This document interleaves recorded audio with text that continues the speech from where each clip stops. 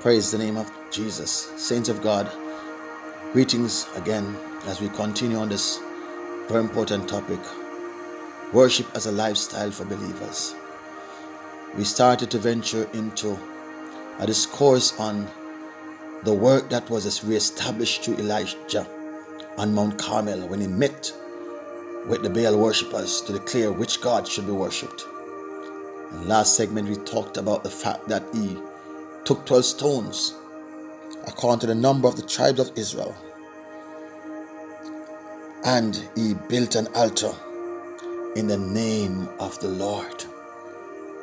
His mission was to give God glory. He gave no praise to himself. He could have built an altar in the name of Elijah, but he built it in the name of the Lord. If we're going to be true worshipers, everything we do must be for the glory of God, not for our glory, but for the glory of God. So the man of God was led by the Holy Spirit to build an altar in the name of the Lord. And the Bible said in verse 33, he put the wood in order, cut the bullocks in pieces, and laid him on the wood, and said, "Fill 4 barrels with water and pour it on the burnt sacrifice and on the wood."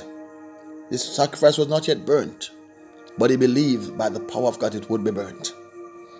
So it was still flesh that was not yet burnt. And he said, "Do it the second time." And they did so the second time. And he said, "Do it the third time." And they did it the third time. Verse 35, and the water ran round about the altar, and he filled the trench also with water. So he complicated the situation, all with the intention to prove that no matter how far you or anyone may deviate from God, God is able to restore what the palmer worm and the canker worm have destroyed. Doesn't matter how far we have deviated from God or how difficult the circumstance is, God was still able to respond.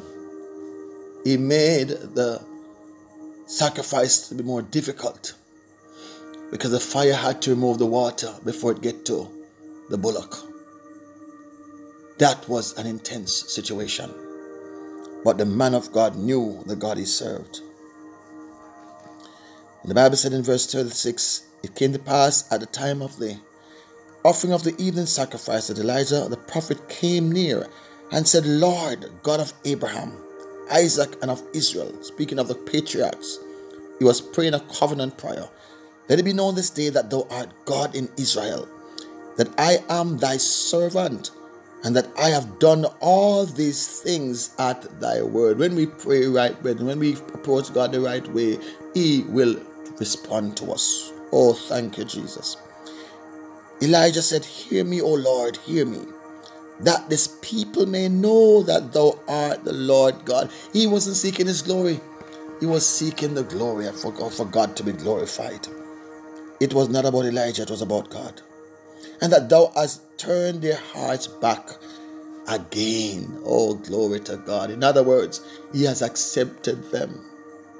He has chosen to remarry to them, even though they deviated from and began to become idol worshippers. God was willing to take them back, to repair them, and to restore them to their rightful place. And so the man prayed a prayer of intercession on their behalf, praying that they will see and recognize that God has, through his servant, restored the covenant with Israel to become a people of God, a people of worship. The Bible said, then the fire, verse 38, the fire of the Lord fell and consumed the burnt sacrifice, and the wood, and the stones, and the dust, and licked up the water that was in the trench. Look at that. And this is what happened. A turn of events took place when the waters was licked up and the sacrifice was burnt. Verse 39, and when all the people saw it, they fell on their faces. They fell on their faces. We spoke about this before. They saw the glory. They bowed in humility. And they said, "The Lord, he is the God. The Lord, he is the God." Oh, hallelujah. Glory to God. Thank you, Jesus. Oh, bless the name of Jesus. He is the Lord. That is his name. His glory will not share with another, neither his praises with graven images. He is the one true God, who is a spirit, and he said in St. John 4, they that worship him must worship him in spirit and in truth. God bless you as we continue the episode.